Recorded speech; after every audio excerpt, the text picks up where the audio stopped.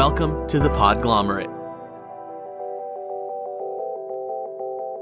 I was a journal writer for very, very long, and usually when teens or young adults ask me for advice, I always say keep a journal. Just write everything down. You know, you learn your voice, you learn how to sit and write. You know, you get that muscle memory of having a regular practice of writing, and if you're writing a journal. And I stand by all of that, but I actually think there's something to every week, once a week, sitting down and just putting voice to your words out loud to another person who's sort of neutral and is there to guide you but isn't going to judge you. It's a totally unique experience. I don't think there's anything you can really even compare it to. Welcome to Writers Who Don't Write. I'm Jeff. And I am Kyle, and I feel like that welcome was specifically for me because I missed the last one we did of this. Yeah, and if our listeners will recall, it's been we had a month before that where we didn't release anything. And we probably went a month since we recorded anything new before that. So Kyle, how has your vacation been? I mean, I gotta tell you, I don't know. It's not an official rule that we have, but I'm gonna make it one now. I like my summer breaks. I like having them. I'm gonna find a way to get a summer break at my job, even though it may mean getting fired from my job. But it was good. I had a good time. I read a lot of books, mostly fantasy. It's funny. I make fun of Kyle all the time for reading nothing but fantasy novels and science fiction and everything. And I literally have done nothing for the last week and a half except read the N.K. Jemisin Broken Earth trilogy. I'm already on the third book. I started it today. Which I recommended to you. I mean, it's almost 2,000 pages when you get through the whole trilogy. And I'm already halfway through the third one. Our listeners should definitely check it out. Tweet me about it at Jeff Umbro or at WWDW Podcast. I would really, really love to chat with everybody about it because I have theories, I have thoughts, I have questions, and my new goal is to get Nora Jemisin, NK stands for Nora, I don't know what the K stands for, onto the show. So hopefully you'll hear from her soon. So, but anywho, this week on the show, we interviewed Camille Perry, who I shouldn't say this week. We actually did this interview 2 months ago. But we talked to Camille Perry about her new book, When Katie Met Cassidy, which was published in mid-June of this year. And it's a love story that happens to have two female characters as the star-crossed lovers. I really liked Camille's writing from her journalism. And I fell in love with the book. I thought it was fantastic. I love a good rom-com, and this is a good rom-com. Yeah, it's and for background, she was a book reviewer for Cosmo and Esquire, and she's written at a bunch of other places. She helped ghostwrite YA books for this company called Alloy Entertainment, and she's kind of done it all. This is actually her second book. Her first one is called The Assistants and came out about a year earlier. Really cool concept for all the millennial listeners that we have. Her boss the protagonist took her boss's expense account and paid off her student loans. I was going to say, you're going to have to... Camille did not do this. The character in the novel that she wrote did this, which I very much enjoyed as a premise. I should clarify, but you can always assume that our writers are not the ones doing these ridiculous things, unless they are. But When Katie Met Cassidy is great. The Assistants I haven't read yet, but I read a couple chapters, and it is also great. Camille is a really interesting writer, and if you Google her name, you'll see that this book was reviewed everywhere.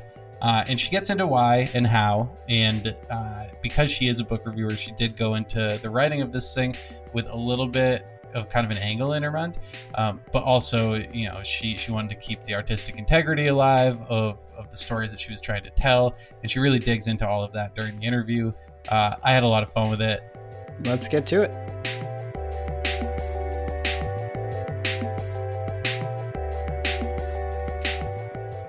And how did you become a writer? Who knows? That's the $1 million question. I always knew that I wanted to write. I always knew that I wanted to be a writer. Since I could hold a pen, I was constructing stories of some kind. My first real career was a librarian. Right after my undergrad, I was an English major. I double majored in English and gender and sexuality studies. I went right on to get a master's in library science to become a librarian. And I worked as a librarian for a bunch of years while I was trying to really figure out how to write novels. I thought being a librarian was a great job to have if your secret dream was to be a writer. And in some respects, I was right about that. And in other respects, I was wrong about that. But it seems to have worked out. So I've always wondered what library science is like. I don't know what it's like now because a lot has changed since I was in library school. Like I kind of can't even imagine what it's like now. But like weirdly, I was in library school at a really strange time where we had the internet and but it was different.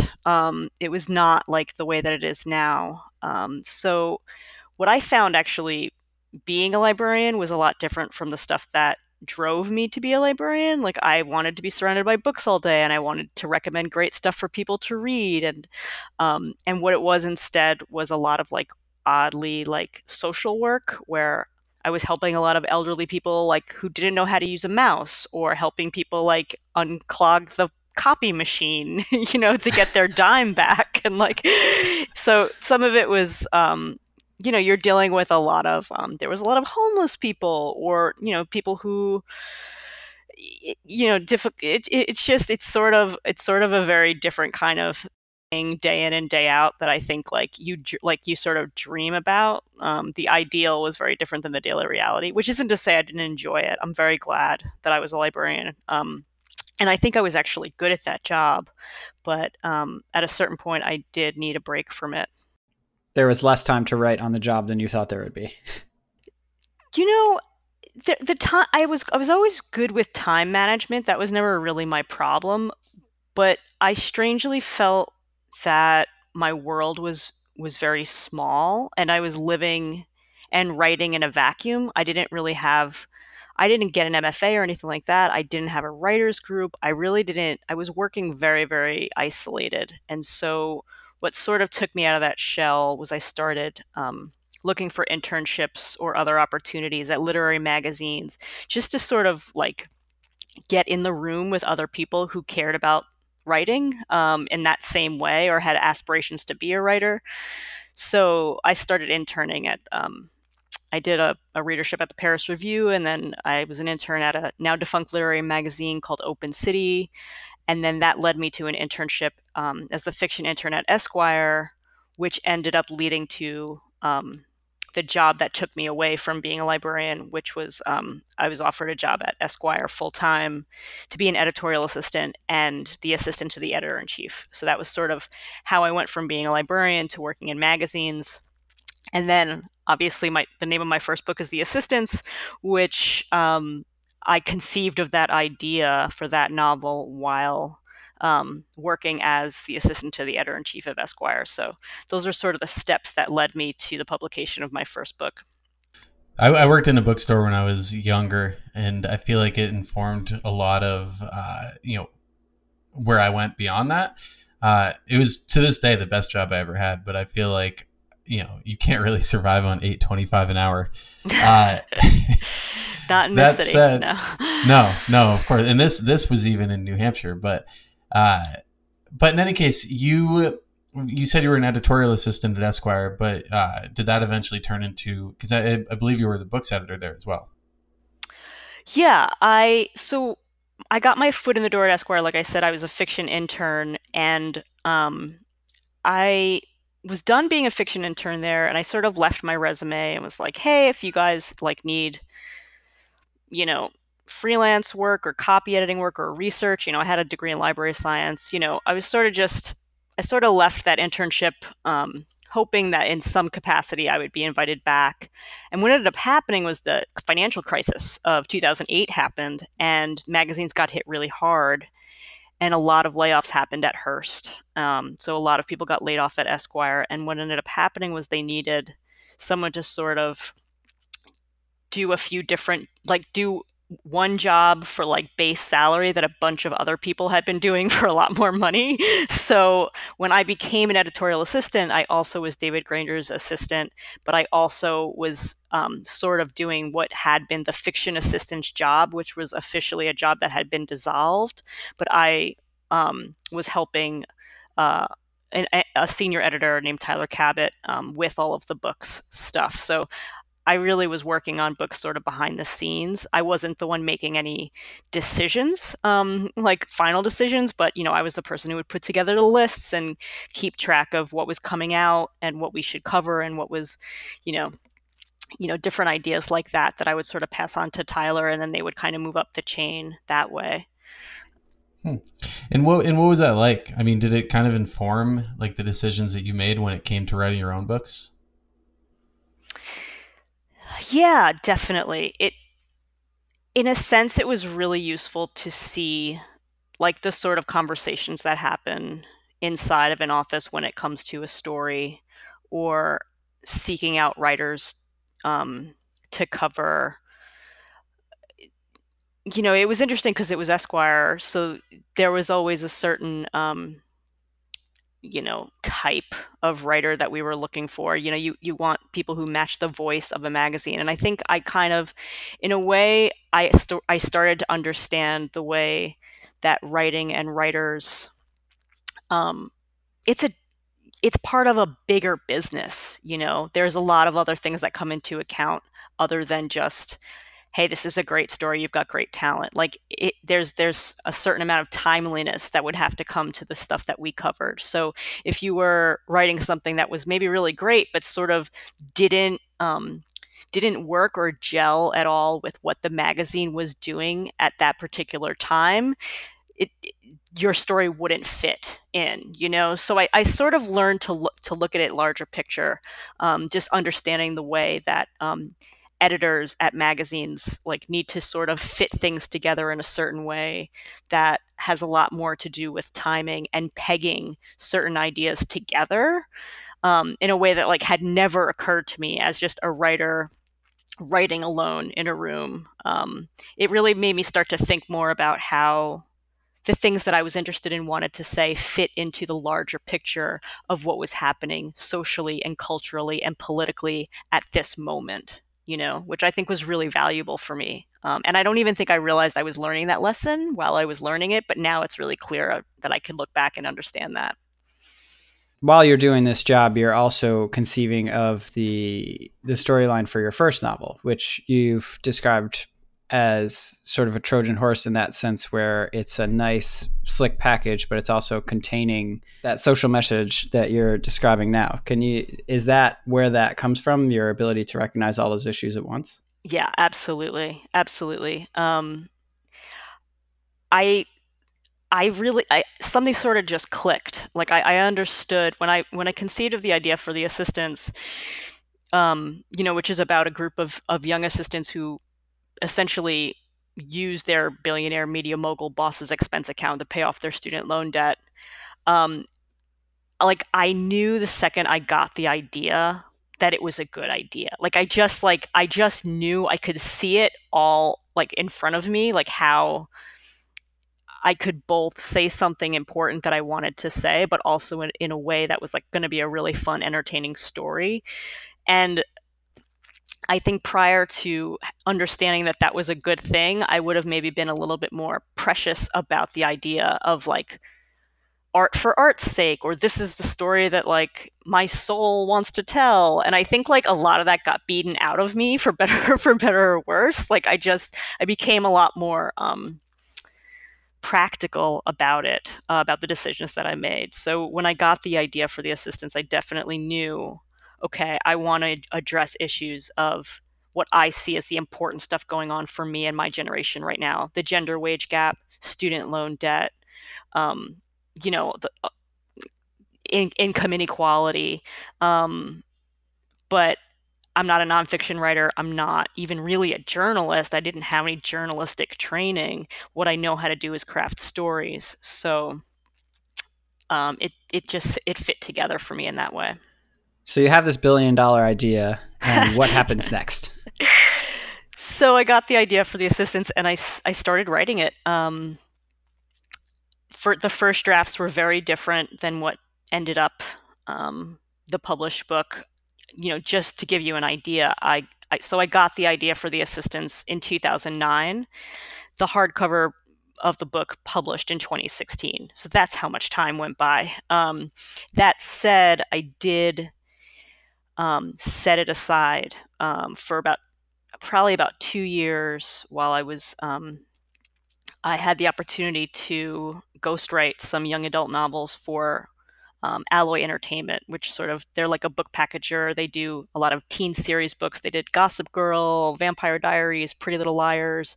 I was always interested in YA. When I was a librarian, I had specialized in young adult librarianship, so I was very familiar with YA books, and I had been trying to write one for years before heading over to Esquire. While I was a librarian, it was always YA books I was trying to write. So when I got this opportunity to ghostwrite for Alloy, I took it. So I left my full-time job at Esquire, and I did a bunch of ghostwriting for them. And that was sort of like writing boot camp, because the way that worked was I was writing in another author's voice. And so I would get these outlines from Alloy and then have to write them very quickly. And the turnover would be really fast. And then I'd get all these edits. And I had to do the edits really fast. And so I really learned how to not be precious about my writing at all, and how to take edits, and how to not take things personally, and to not have my heart broken when, you spend all this time on this one idea, and then they're like, well, we're going to change that idea, and then you have to start all over again and throw it away. So I feel like I got like really good writing skills from the time that I spent at Alloy, so that when I took the assistant's manuscript back out of the drawer, I was able to solve all of the problems with it that weren't working structurally, because I had a whole new idea of how to actually structure from the experience that I had with Alloy. So I pretty much, so all those years went by, and a lot of it felt like it wasn't, that nothing was happening on the assistant's manuscript, but even though it was sitting in the drawer, there were all of these things happening in my creative life that enabled me to then go back and get it done the way that it needed to get done. How much would you say changed when you revisited the assistants after Alloy? Quite a bit. It's hard for me to remember now, because it actually was a bunch of years ago. For the most part, I think like most first-time authors, I was trying to do too much with one book, and it was a little bit all over the place. So I think what I figured out was that sometimes simpler is better, especially when it comes to structure. I realized that once I understood how traditional plot structure works, I really enjoyed that. Like, some writers, I think, find that limiting. But what I realized was, what's funny is early versions of the assistants, one of my early models for it was Fight Club. And it was a much angrier book in the beginning, and that's where the rules come from. Like, there's in the assistants, there are some rules, and that had started as like a writing exercise that I ripped off of Fight Club, and then they ended up staying in the book. But the moment that changed for me with the assistants was I realized that it was going to be funny as opposed to angry, and I was watching. I had watched the movie 9 to 5, and I realized, oh, wait a second, like, this is going to be way more 9 to 5 and much less Fight Club. And once I figured that out, and I think my experience at Alloy opened me up to that idea in a way, because I definitely wasn't. There was like zero like snobbiness or pretension left to me when it came to writing. Like, I definitely looked at it in this like much more populist way, where I was like, I want to write this thing. I want to execute it perfectly. I want it to hit the mainstream. I knew I wanted to write a commercial book that had heart to it and value, but I was totally on board with writing something commercial. Like, I had no qualms admitting that to anyone. I wanted this book to sell. So I think Alloy kind of like got me there in a way. How did you like take that experience and roll that into your second book? Well, that's a good question. I knew from, so my second book is essentially, I call it a romantic comedy about gender and sexuality. What I kept was, I knew that I wanted to use a traditional plot structure. I wanted to use traditional romantic comedy plot structure with the twist of it being two women. So again, I was sort of taking something that was like a bit slick on the outside and Trojan horsing these ideas that I wanted to address about gender and sexuality on the inside. So that was the same. What was different was that I knew that The Assistants was like an elevator pitch book. Like I could describe that book in one sentence to anyone. And when Katie Met Cassidy wasn't necessarily going to be like that, I sort of felt like it was going to be a bit of a tougher sell. And I think the reason I could do it was I was riding the momentum of my first book. And so I think I had a little bit of leverage to sort of write whatever book I wanted. And I always knew that I wanted to write a book about gender and sexuality. I recognized that it wasn't like necessarily you called it a $1 billion idea before. I mean, I don't think anything was a $1 billion idea, but I knew when Katie Met Cassidy was kind of going to be a tougher sell. But I was okay with that because I always knew that I really wanted to write a book like this. And this was my moment that I felt like I could kind of do it. So I took it. I took the shot. And who is the book for? When Katie Met Cassidy? Yeah, is there like an intended audience?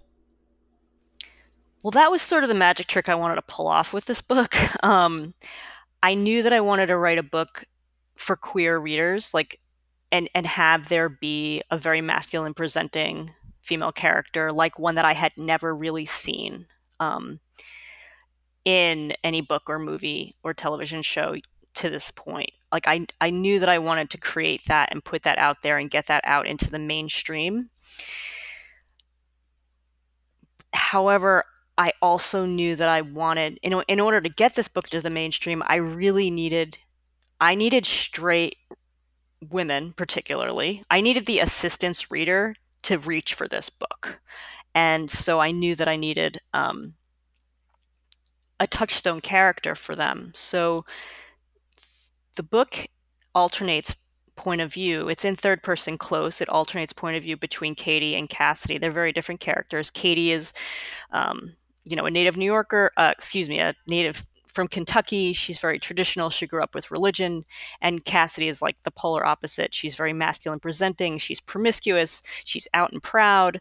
And so the fact that we get into both of these characters' heads, depending on what personal experience you bring to this book, you may totally identify with Katie or you may totally identify with Cassidy, but either way, you're going to get both of their experiences and hopefully come away with them both being empathetic characters for you. So I wanted this book to be for anyone, which might be naive on my part, but no, I mean, I think you did achieve that. I mean, I nothing to do with like the writing of the book or anything, but just strictly based on the cover, I never would have picked this book up. But I read the whole thing in one sitting and I loved it. Oh, that means so much to me. I love hearing that. And I feel like there's probably a limited number of men, especially cisgendered men, who will reach for this book. So I'm delighted when I hear that, because that really means that means a lot. Like that means I did something right.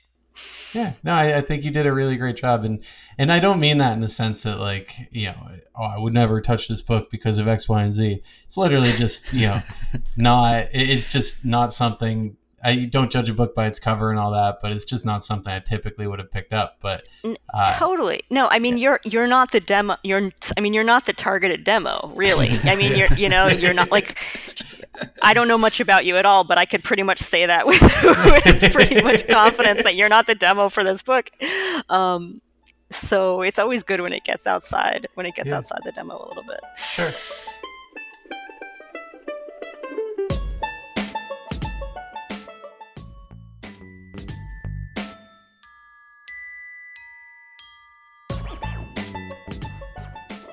And I kind of felt like New York was the third character in this book, or like another character in the book. Was that intentional? Was that like, did you want the setting to really just like inform the story? Yeah, I did. Both my books are very New Yorky. I was born in the Bronx. I grew up on Long Island. I've lived in Brooklyn since 2002. So part of that is just maybe I'm lazy and I like to it's harder for me to do research about another place. Although I mean there's very little Kentucky in this book, but there's a little bit. Yeah, I love New York. I think I don't know if I'll ever write a book that doesn't take place in New York, because I am very comfortable writing about it, and I just think it's endlessly interesting. And what I like best about New York is that it's this like weird watering hole where like all of the strange animals from other places can come to gather to find one another, and that's why it's so interesting. Like the fact that like, New York City is, as Mayor Bloomberg once said, a luxury goods city. Like that's not what's necessarily interesting to me about it. It's how like you meet so many different people with so many different stories, and we can all relate in this one place. And I love that about New York. That's such a telling example from him, that he would view New York as a luxury goods city. I love the idea that it's a watering hole for weird animals. That so much more. Yeah, I see it much more like that. I mean, whatever, Bloomberg did a fine job, but yeah, I mean, that doesn't mean I have to like him as a person. Yeah, right? Yeah, no. You can be good at your job and still be bad. Absolutely. So you thought this novel might be a harder sell. What was the process of selling the first novel like, and how did selling When Katie Met Cassidy differ from that? Well, I think there's something really, really great about being a debut author. Everybody only gets to be a debut author once.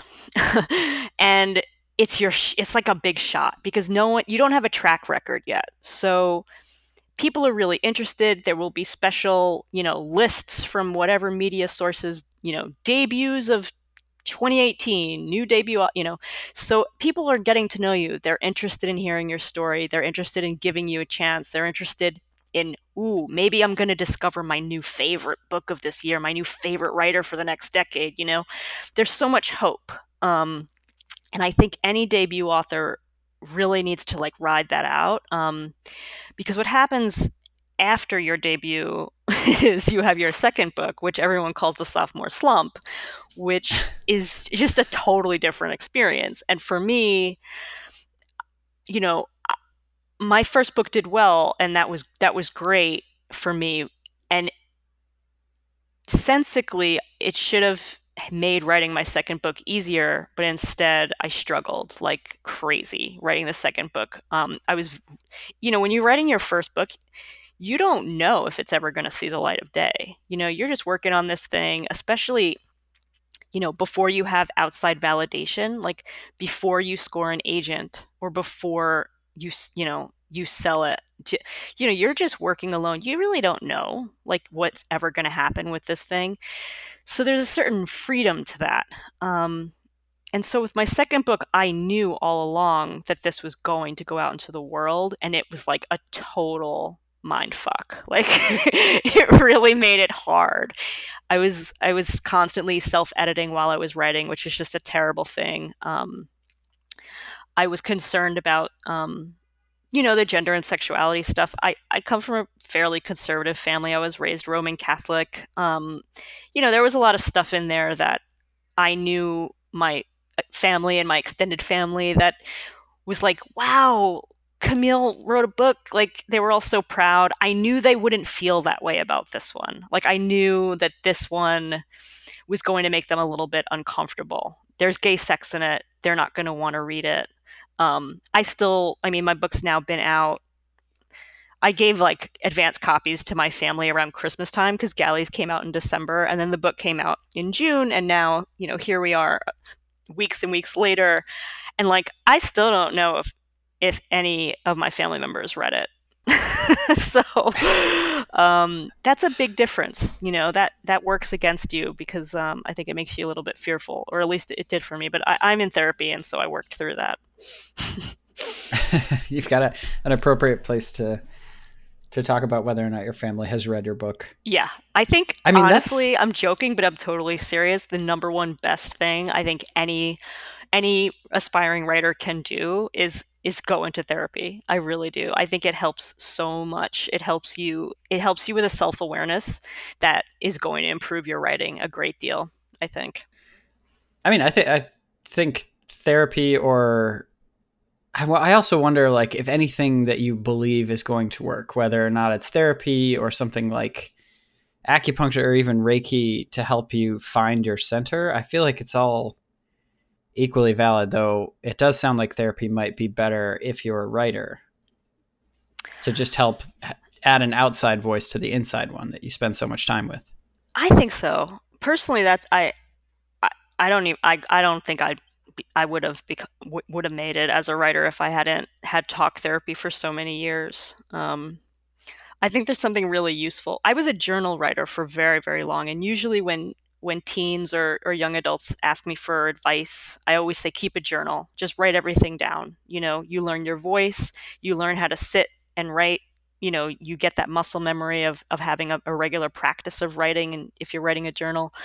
And I stand by all of that, but I actually think there's something to, like, every week, once a week, sitting down and just putting your voice, like putting voice to your words out loud, to another person who's sort of neutral and is there to guide you but isn't going to judge you, is just it's a totally unique experience. I don't think there's anything you can really even compare it to. Well, I think that one of my questions for you is going to be like kind of how you deal with the publicity side of things, because with your books in particular, you just get so much attention for them that I'm sure not all of it is good.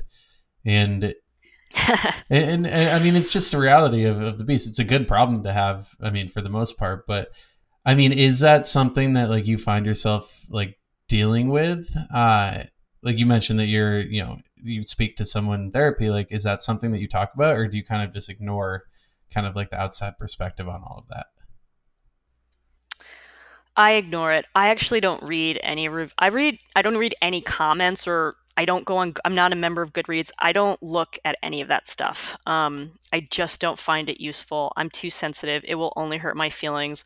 I'll read like the stuff that's in like actual reviews that can't come out in media in the lead up to a book coming out, or magazine coverage or whatever. And with that, I feel like like no one loves everything, and it's also not for everyone, so that's fine. That doesn't hurt my feelings at all. I think individuals can be extremely cruel in those comment sections and whatever else, on Amazon or Goodreads, or I really am walled off from that. I just don't look. And I think I don't know what that says about me, but I sort of, unless I think criticism is going to be constructive, I don't want it. And by the time a book is out too, it's like too late by then, Like I take all my criticism while I'm still writing the book. Like I can take hard criticism. Like I want my readers to tell me this isn't working, Camille, and I'll go back and I'll fix it. But once that book is like a book, that's it. Like it is what it is. You're not undoing it. Well, I think that's a healthy approach. But I mean, is there a situation that you've experienced where kind of like the narrative gets away from you, and like the book kind of belongs to the reader now as opposed to you? Yeah, I think that happens, but I think that's a good thing. I think that should happen. I mean, in all honesty, if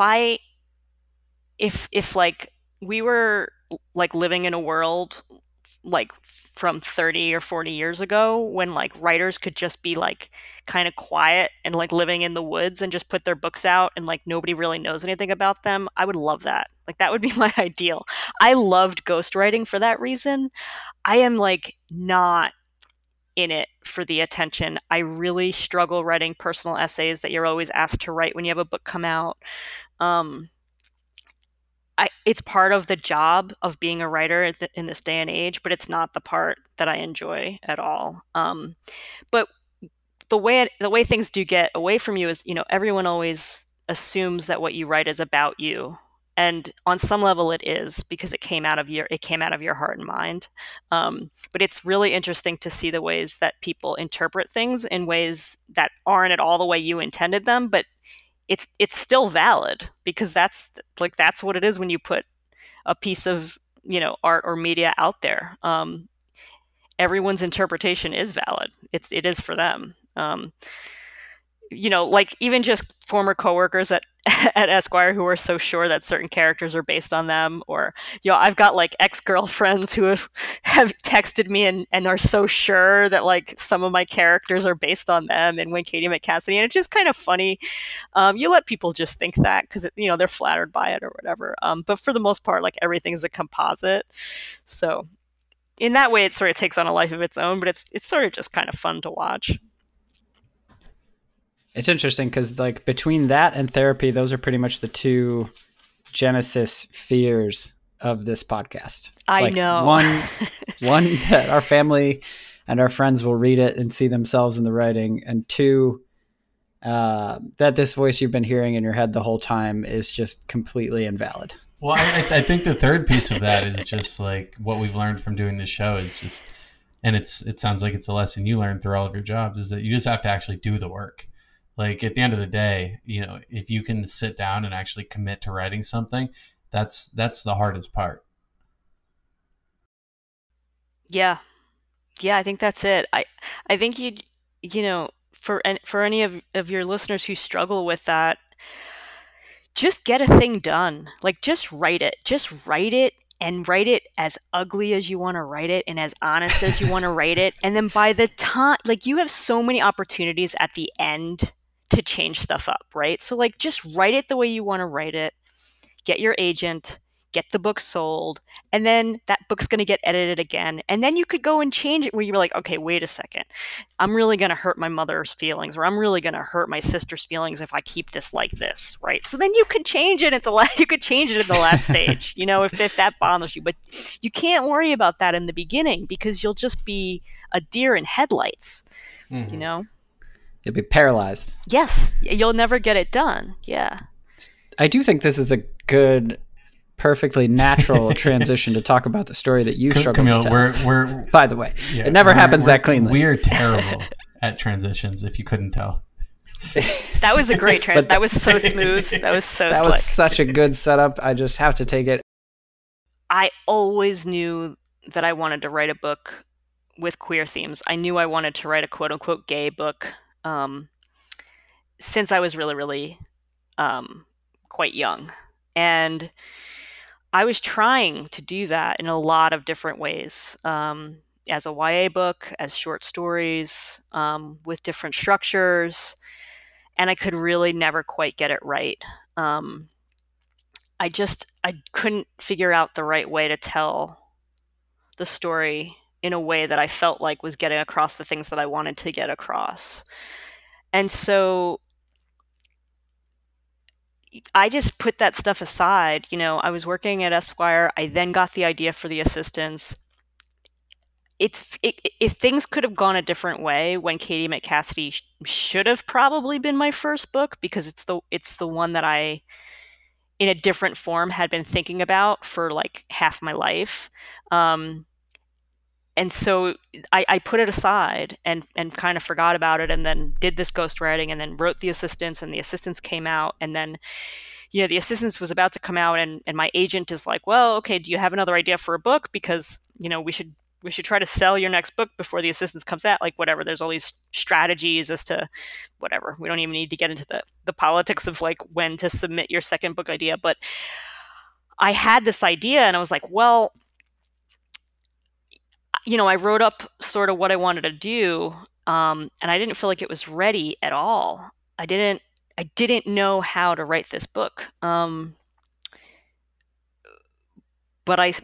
they bought it on what I submitted. I submitted a pitch and outline and first 3 chapters, and Putnam bought it, and then I threw all that away and what ended up becoming the book was very different. I think I struggled a lot writing When Katie Met Cassidy because of the gender and sexuality stuff was very, very close to my heart. And even though with the assistants, I knew, people are going to think the boss is David Granger. People are going to think Tina Fontana is you, Camille. I knew that. I was fine with it. I was disconnected enough from it. Obviously, I didn't steal from my boss. It was fine. With Katie Met Cassidy, it's very different because particularly the stuff that Cassidy struggles with her gender identity was a lot of stuff that I did struggle with, especially in my younger years. So that made it a lot more hard to get past to kind of get out of my own way to get the book written. And what were some of the ways that you dealt with those concerns in the moment? Like you're writing and you're getting to a part where you're either worried or you start rereading stuff you wrote. How do you get past that fear? Oh man, it was really hard. I'm not going to lie to you. It was really, a lot of writing this book was like pulling out my own teeth. I really, really struggled. I have a wonderful wife, and she would read chapters for me, and she's a wonderful reader. She has nothing to do with books. She's a lawyer, but she's just very smart, and she's a wonderful reader, and I think she could have easily been a professional book editor. She's so talented at it. She got me through it, honestly.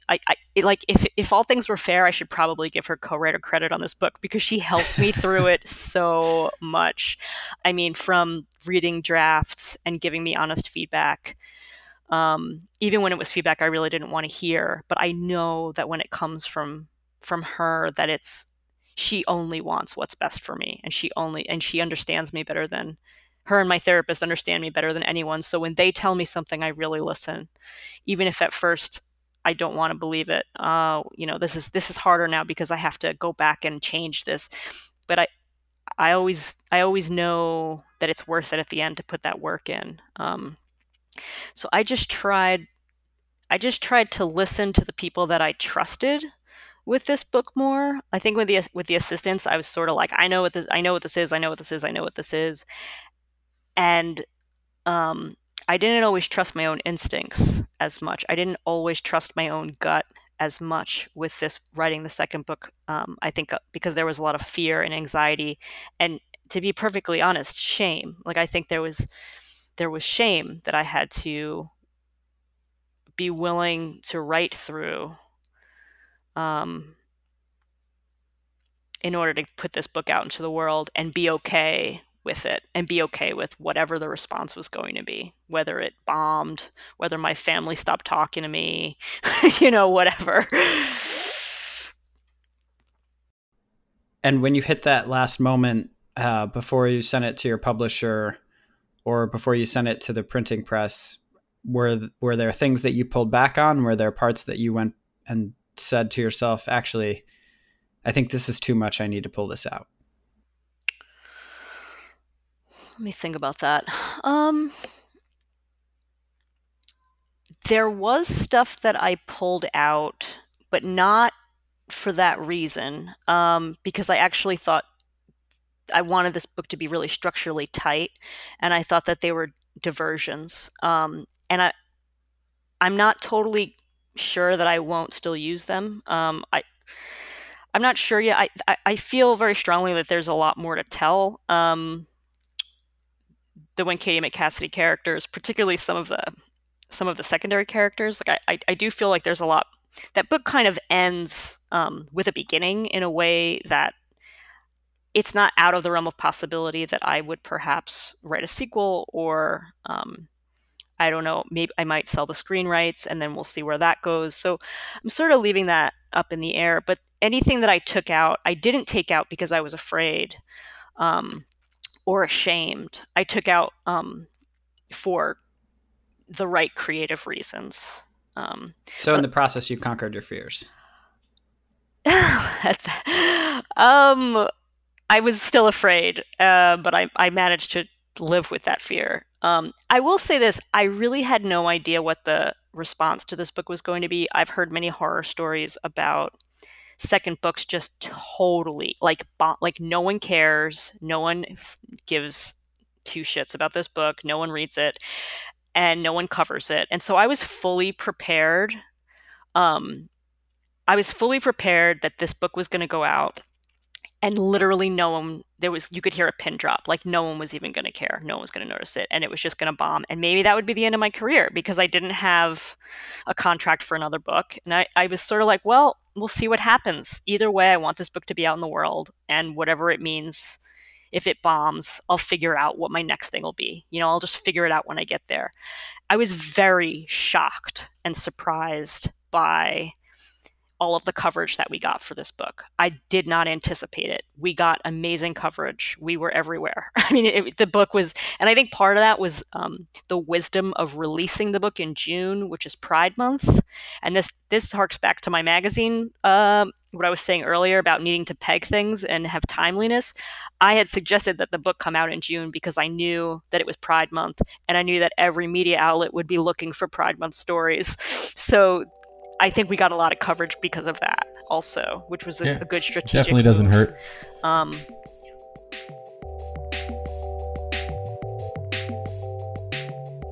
This was an episode of Writers Who Don't Write, brought to you by the Podglomerate Network. You can find more episodes of Writers Who Don't Write wherever you listen to podcasts. We've had a ton of writers on here.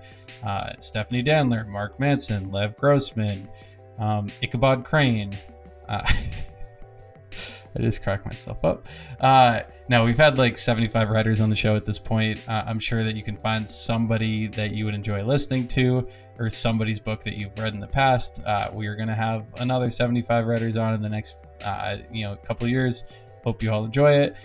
If you do have recommendations of who we should bring on the show, tweet us, Instagram us, Facebook us. We are at WWDW Podcast on all of the above. You can find more info from us at thepodglomerate.com, where you can sign up for their newsletter.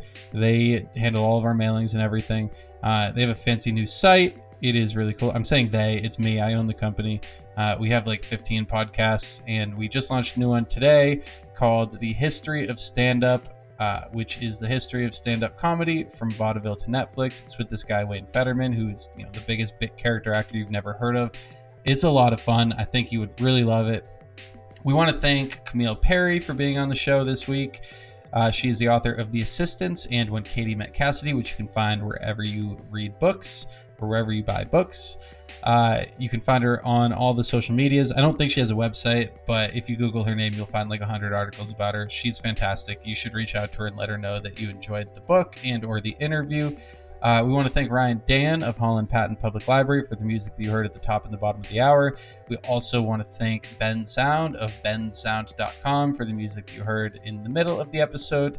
I want to thank my co-host Kyle for taking a break so I could not deal with him for a few months. And I want to thank N.K. Jemisin for writing these fantastic books that I can't get enough of. We'll see you in 2 weeks.